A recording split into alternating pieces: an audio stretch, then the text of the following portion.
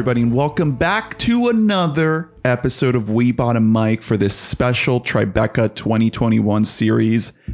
We got a great conversation for you today. I'm Ernest. I am Hunter.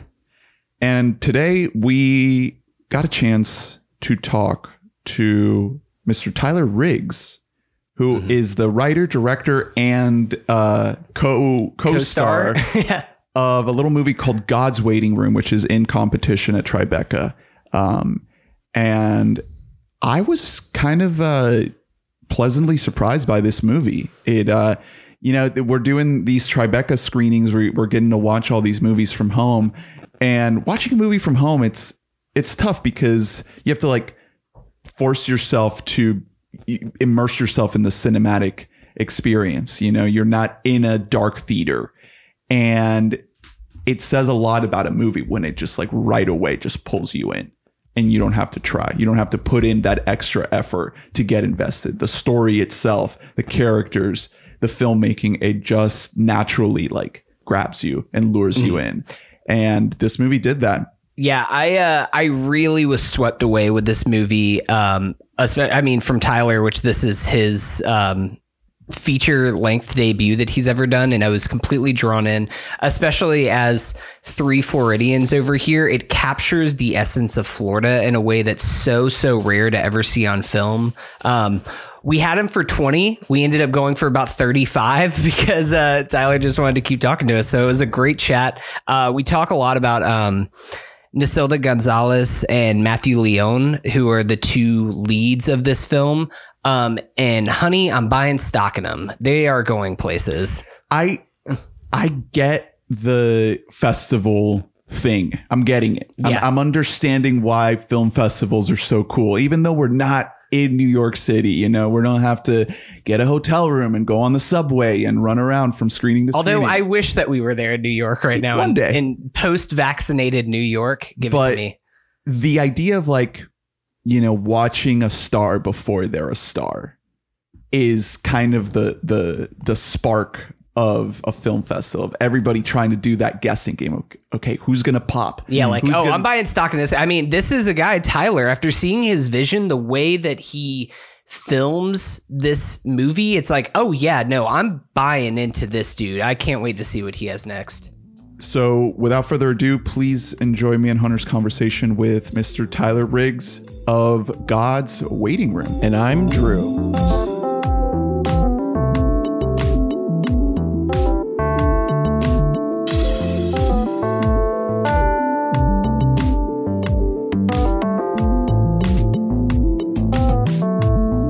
We are so glad to be joined here by Tyler Riggs, the writer and director of God's Waiting Room, which is in competition at the festival. How you doing, Tyler?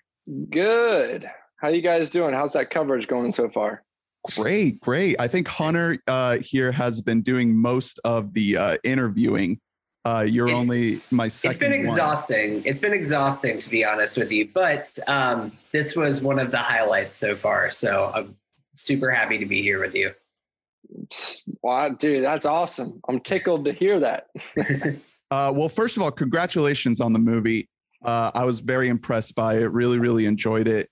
Let's go ahead and just jump right in. We don't have too much time, and we really are itching to get to dive into it. So what was your approach to kind of starting with this concept, with this idea?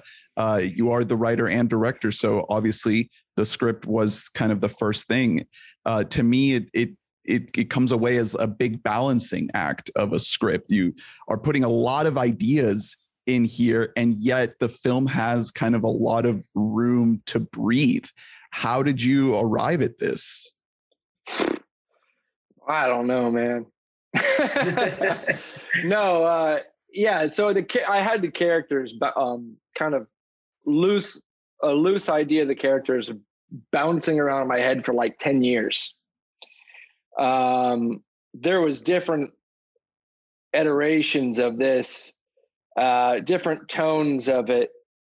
At one time, there was like a really, like I had saw like Bronson, and I was like, we gotta do this crazy over the top tone. No, I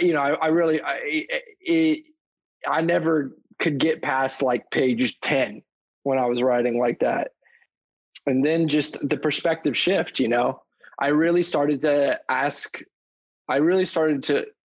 figure out who Rosie was. I stopped trying to be concerned about who I would get to play and try to think about Rosie. And then it wasn't until like I was like, the Florida part came along late, very late. That was when it clicked together, and then it just happened at lightning speed. I originally, when I first started trying to write a script, it was going to take place here, there, so, somewhere else, and then I just realized that it needed to take place somewhere personal, and the film needed to be more personal, and that was going to be the only way that I was going to get this out of my system. And I joke it's like a cinematic effigy.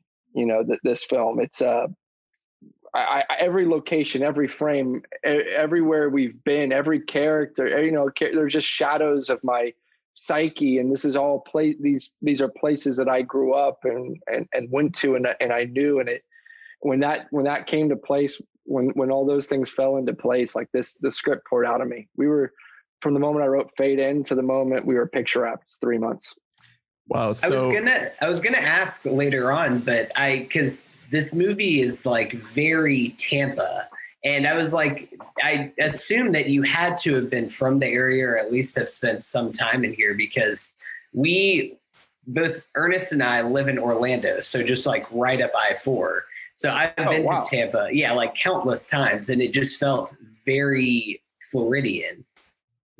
Yeah, I was born in Clearwater, and I was raised, the first part of my life I spent in Town and Country, and then I moved to an area called Lutz. I don't know if you know that area.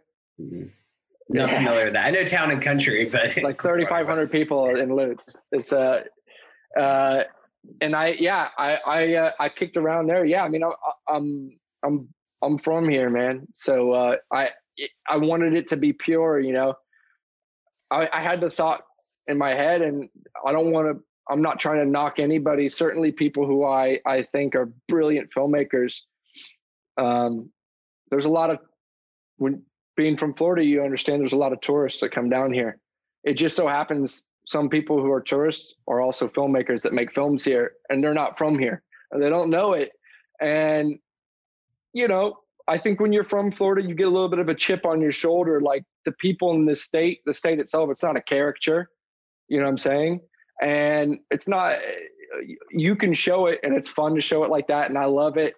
And I love reading those Florida Man headlines, but I'm a little bit more interested in like the relationships with these people, the relationships that these people have in their lives, who their mom and dad are, who their grandma is, and where they're from, why they are the way they are, what happened to them to get them from point A to point B. And so, yeah, I wanted to be really respectful of the city of Tampa and the people in Florida, but be authentic. It's a love letter. It's a complicated love letter. So kind of going off of that, you brought up that the Florida aspect of the production didn't come until much, much later. But once you were actually here, filming the thing, what were aspects of, as the story was kind of, coming together visually, that felt Floridian, that you felt like, wow, this could only happen here. I couldn't make this part of the film anywhere else. Does anything kind of jump out at you from that time? No, I mean, honestly, like I knew I wanted it to open with like this, this couple at the beach. And I knew that was going to feel a certain way, but I just wanted to be truthful. Like these are places that I've been. The location speaks for itself. Florida is Florida, and there ain't no place like it. You know what I'm saying? So I think in my head, I just knew that no matter where we go, or point that camera, it's going to feel a certain way. The light here is different. There's no, like, I'm obsessed with the way the light looks in Florida. It's gorgeous light. I don't know if it has to do with like the humidity or the fact that like Tampa, you're going to have to fact check me on this because I'm just repeating what my friend has told me, but Tampa's got the most tree coverage of any city in North America. I don't know if he's 100% right, but it's got to be like top 5, if not number 1. A lot of palm trees, like, I'm sure. Palm trees and the humidity, but also just like not to like nerd out, but like the crazy cumulonimbus clouds that like you literally get like neg-fill in the sky because you have like a black cloud here, but then you're getting sun here. So you get this contrasty light because you're not getting a push of white, you know what I mean? It's just, when my DP got here, he was like, I remember we were doing a camera test a few days before our first day shooting, and he was just like, smile from ear to ear. And I shit you not, we're doing a camera test and there's like a double rainbow over here. And it's like, the sky is just like a peachy magenta. And he's like, he was happy. He was happy, like, man. This makes my job so easy. Just turn the camera on and just shoot this. Literally point the camera wherever you want. There's going to be like jungle vibes or like beautiful clouds, and it's going to freaking kick ass, man. So even going off of that point, aside from just the look of this film, which is gorgeous, I was particularly taken by your filmmaking approach itself, with the amount of handheld shots and close-ups and phone video that you use that just creates such an intimate feeling to this story. Can you tell me a little about your decision to shoot the film that way? Yeah, like I'm it's crazy, man. It's hard to explain. Like I just love cinema. I love cinema, and I always get like analysis paralysis. Do I want to make a film like this or make a film like that? Like, do I really like super duper controlled on sticks? Let's shoot it anamorphic. Let's go like super symmetric shots. Like I really dig pictures like that. But then there's like this actor in me, and I feel like I always just lean a little bit towards like, I love Terrence Malick, but I really love like Cassavetes, like Husbands and The Killing of a Chinese Bookie. You know, these films are like the rawness and sort of like the romanticism of how those films came together. It's just like Cassavetes with his friends, like, let's go shoot film. Let's look for real life. You know, I'm really into like the whole like Dogma movement as well.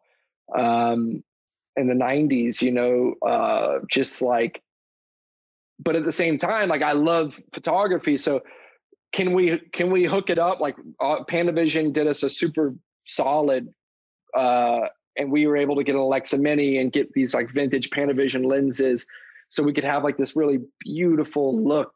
But I wanted it to be loose. And when I met our DP, and he actually shot for Vice News for a couple of years, and he had this real documentary. He knows what it's like to be, you know, in a sketchy area in Moscow, and you're just like, you're trying to you know, where do you point the camera, when, who's doing this? So he has like a lot of those great natural instincts. It really does. This film really does have kind of a guerrilla filming like look to it. Like it feels like these are real people who you're spending time with because of the filmmaking technique that you employ. I was curious as well about the phone footage specifically, if you wanted to talk about that, because there's several moments where it's just these characters like filming each other. And that's what we're seeing. They're going to the amusement park. They're out by the beach. And the footage on screen, it just looks like they captured it on their own phones. Was there kind of a plan as to how that was going to look? Did you go into that with a certain kind of shot list for the actors to do that, or what was the process of telling them how to shoot those? Yeah, I did. I had I didn't want to try to capture life inside of a box, so I tried to give freedom. It was planned out. It was scripted. Like the phone stuff was scripted. Some of the, you're putting down a blueprint, right? Like, so some of but it's on there. I mean, like even the pier in the beginning, it was in there. Like I knew the location in my head at Fort DeSoto Beach. Like I knew I'd been there. I knew it was that. It looked just like, that's such a gorgeous spot, man. You captured it so well. Yeah. And so, but I wanted to give them space. So I would say, hey, go to the end of that dock, go to the end of the pier and film each other. Now I did not, no spoiler alerts, so, opening scene of the film, but there's a scene, a moment where Jules climbs onto the other side of the railing and he's like, I'm going to, and she's like, no. Like I didn't direct that. That's all them. I just told them, I want you guys to go down here, goof around like you're on a date and filming each other. And we live in a world where everything's on TikTok or social media. And I just thought, like, how do you capture a realistic relationship without the presence of phones? You know what I mean? It's, I'm going for realism as much as possible with performance. And the theme park was the same thing. Actually, the theme park was, it's funny talking about it because Derek Cianfrance is one of the judges this year, right? So I shit my pants when I saw that. I was like, God dang, like he's going to watch my film? Oh my God. But, he put, I always remember reading that, and when they were shooting Blue Valentine, there's like this legendary story about how he put Ryan Gosling and Michelle Williams he put them in an apartment together for like a month and made them live together so they could vibe each other out. We didn't have that in the budget, so I just sent Nisalda and Matt, the characters that play Rosie and Jules. I was like, I feel like I can't name the theme parks they went to because we don't have, you know what I mean? I made sure to pull out anything that I felt was like too much of an indicator. But yeah, I sent them to theme parks on their own. And I knew I was like, I want you guys to go on thrill rides together. And I want you guys to try to get selfie footage of you guys on thrill rides together. And in a weird way, I feel like that shared experience of them getting to know each other, being on the thrill ride, all the slingshots and various other places in Orlando. Their chemistry was just crazy. So it all was a happy accident. It was loosely planned. I mean, I was just about to ask you about the cast, so we'll get to that now. But I mean, that makes so much sense that is how they have such great chemistry, because it's astonishing watching these two people on stage. And I had never seen either of these actors before in anything. And it was a complete breakout performance for both of them, especially given the degree of difficulty that they're dealing with. I mean, Isilda, the Rosie character, is this very complex figure who's an immigrant who's trying to create a new life for herself while also being there for her father. And Jules, he's a character that's so unlikable in so many other films that you shoot, and the way you film it and the way that he performs it, it's there without any kind of judgment. And you're just seeing this person as he really is. How did you find each of these two people? Yeah. Well, I'll start with the easy one. Matt Leone was in my second year of acting class in the William Esper Studio in New York. And, I've seen him doing some material from John Patrick Shanley. And you always knew who was good in class because that was who Bill Esper, rest in peace, one of the late great acting teachers. He was the hardest. he was the hardest on people that he liked. And he was really hard on Matt. And Matt's something of a filmmaker himself. He did a little short film. And it was like 16 millimeter, beautiful, super documentary, verite style. And when he put that out, I was like, hey, we got to make something together. And I already had this character that he was perfect for, kind of Jules. And then then Isolde was, I'm like, how do I cast people? I don't know. I can't afford a casting director. We have no money. Hopefully my managers, maybe there's someone who can not only speak Spanish, but it has to be like Caribbean. They have to be from one of the Caribbean, islands, that to have that Florida flavor that I grew up knowing, and I wanted it to be, as pure and authentic as possible. And I saw her headshot and I thought, wow, she looks like I want to put her in front of the camera, she has like vulnerability in her eyes, and, but the camera loves her, And then I was like trying to find material on her, and I couldn't find any material on her. I saw some stuff from like an acting class, and it was like, it was early in her journey in becoming an actress. But then I found a music video. The name escapes me right now, but she's this girl in a dress in this music video at a bar, and she's got no dialogue, and she's walking around, and she's very lonely in it. And then she starts dancing with this guy in the music video. And at the end of the music video, they lean in to kiss, and he pulls away. And she, for about 5 seconds, has this look in her eye.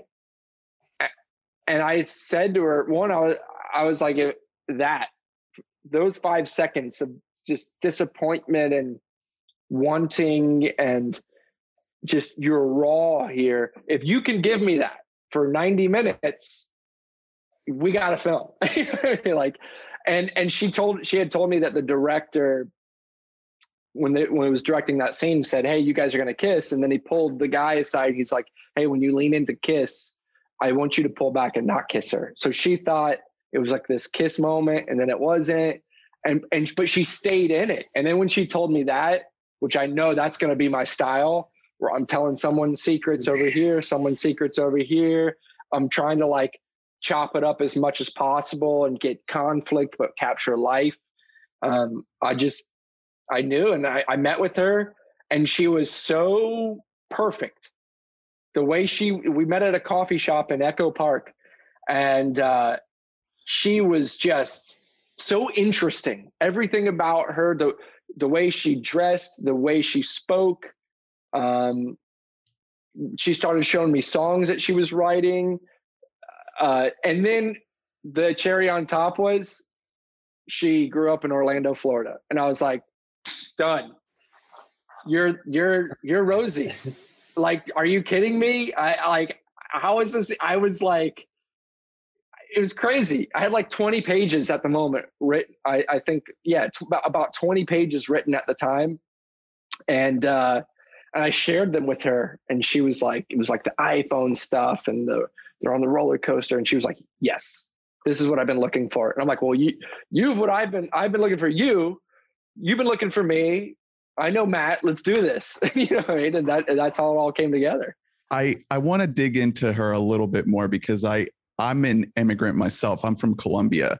So I really gravitated to her story and the way the relationship with the father is portrayed. I'm really, really curious as to like how you were able to portray that with such nuance and honesty. Did that come from the screenplay? Were you able to bring her opinions and views into the final product? And the dad as well, Ray Benitez, I think that was such a good character in terms of like showing this patriarch who's obviously dealing with a lot and a certain level of loss. and he is very, very deeply flawed and has that kind of like overbearing, controlling angle, but it comes from this place of like love. Like he just really wants to be a good father to her.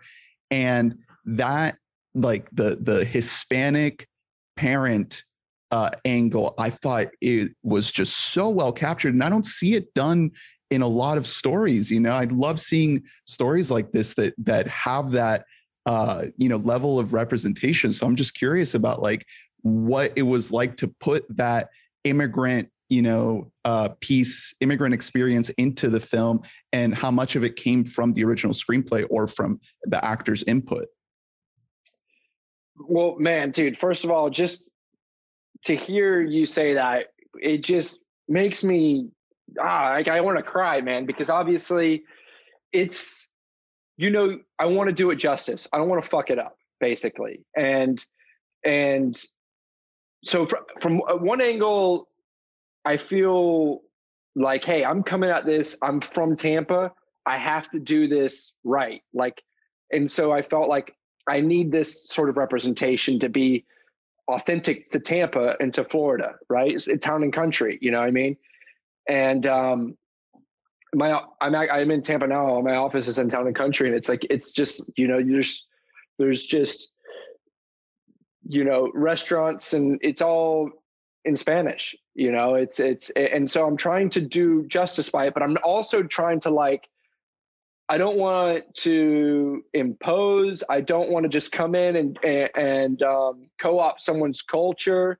So I'm trying to be very delicate. So on another hand, I'm just trying to tell an age-old story. This is a girl with a dream who wants to get out, right? And so I'm being very. So that's my approach as well. And then in the casting, so yeah, I had 20 pages written, and Isolda wanted to become a jazz singer.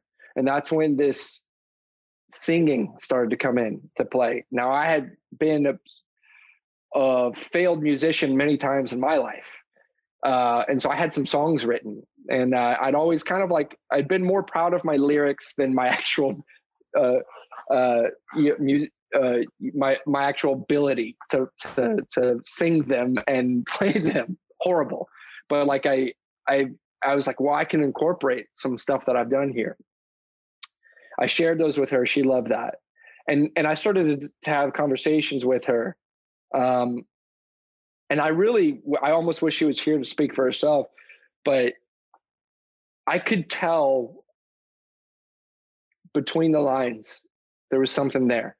And I didn't want to go prying into her past, I wanted to save those moments because I could tell there was a well in there, inside of her. I knew her parents, I believe, were from the Dominican Republic. And I know she had dreams, and she has dreams of being this singer, this performer. And I just got the sense that, and I don't want to speak out of turn here, but I got the sense that those were lofty in the eyes of her family. We're here. I was kind of intrigued by this idea of maybe these immigrants, and I spoke to Ray about this, who's from Cuba, and I was like, you try so hard to get to America, right? It's this land of opportunity, especially, let's just throw out 2021, 2022, everything post 2016. Let's rewind 30 years, right? Let's go back then. And I'm throwing politics out. There was this romantic view of America that's if we just get here, anything's possible, right?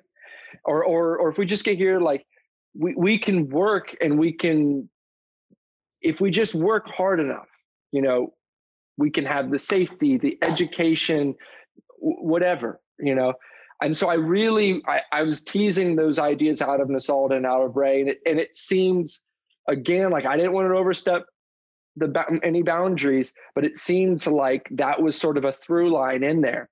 And then I liked this idea that Rosie is more of this millennial, Gen Z type character, where it's like, those are not her dreams. Her dreams are to be, I'm not trying to like poo-poo Rosie, but to have a million TikTok followers and be a great singer and be, like you have the proper crazy American dream, right?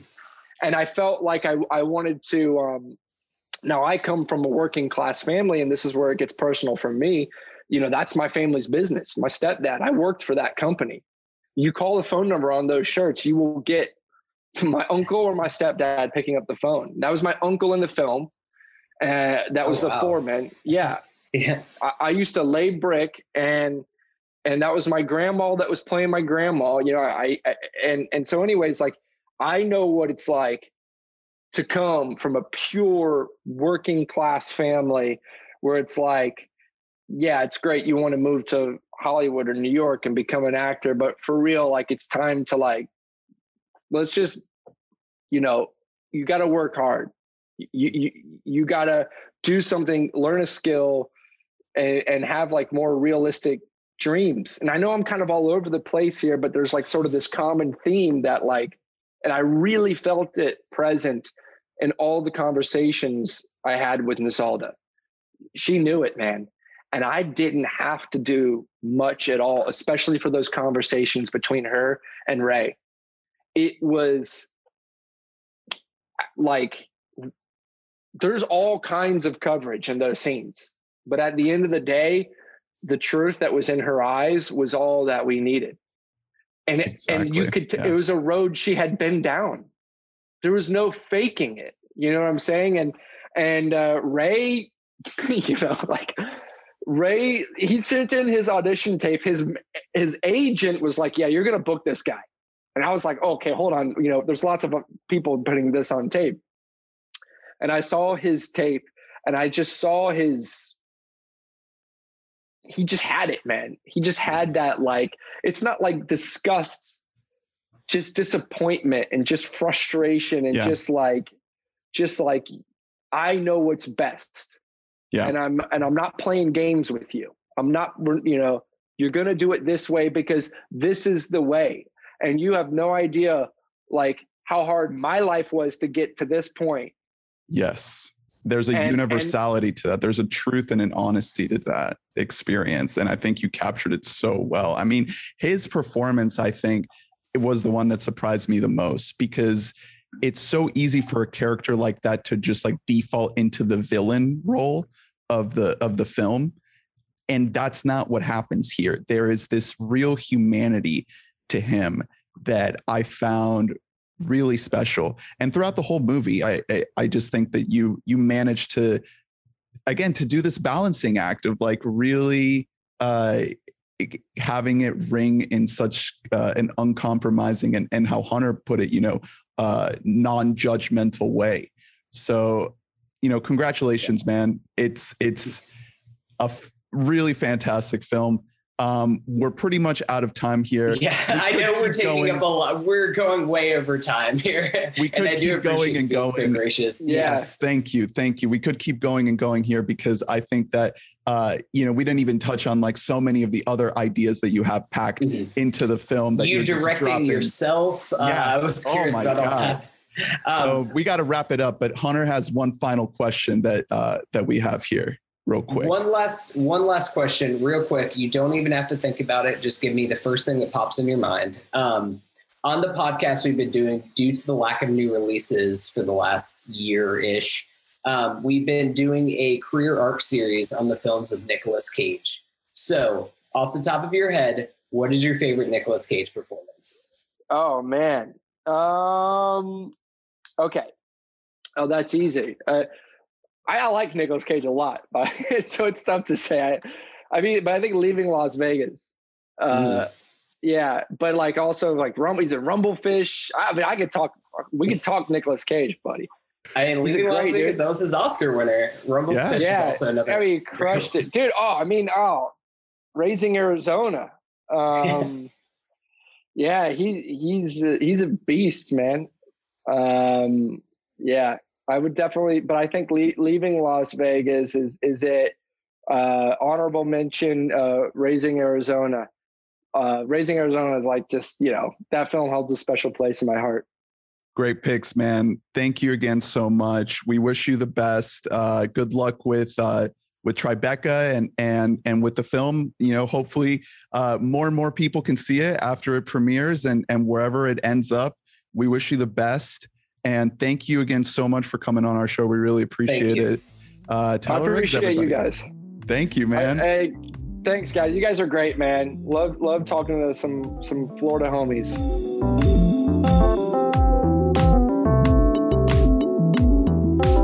And that was our conversation with Tyler Riggs.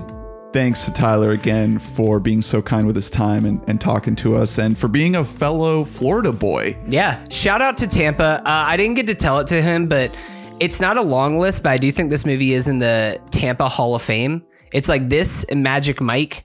The other two spots are currently unoccupied in Mount Rushmore of Tampa movies. I mean, if you're going Am I missing Florida, a big one? I don't know. If you're going Florida in general, you can throw in Florida Project, Moonlight. No, I'm talking specifically about Tampa. Like Tampa, just that's an area that's never captured on film, despite the fact that where you can shoot in Tampa is so gorgeous because the humidity is so high, because that bay mist is kind of coming in and that humidity is just in the air everywhere.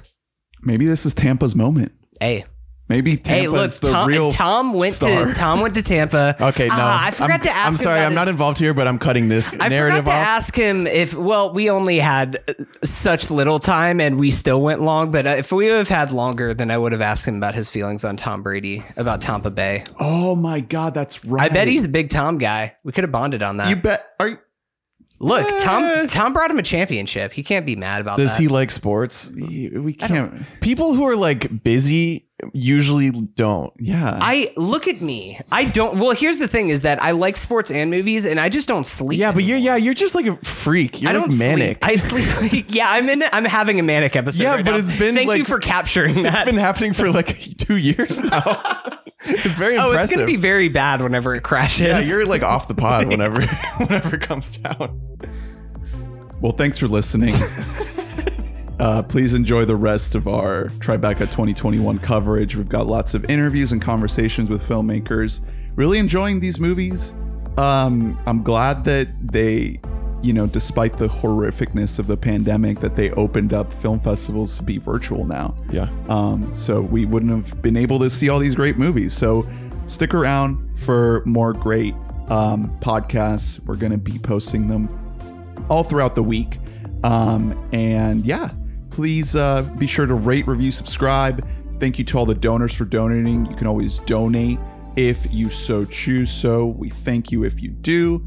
And we'll see you next time. Thanks for listening. Bye-bye. Bye.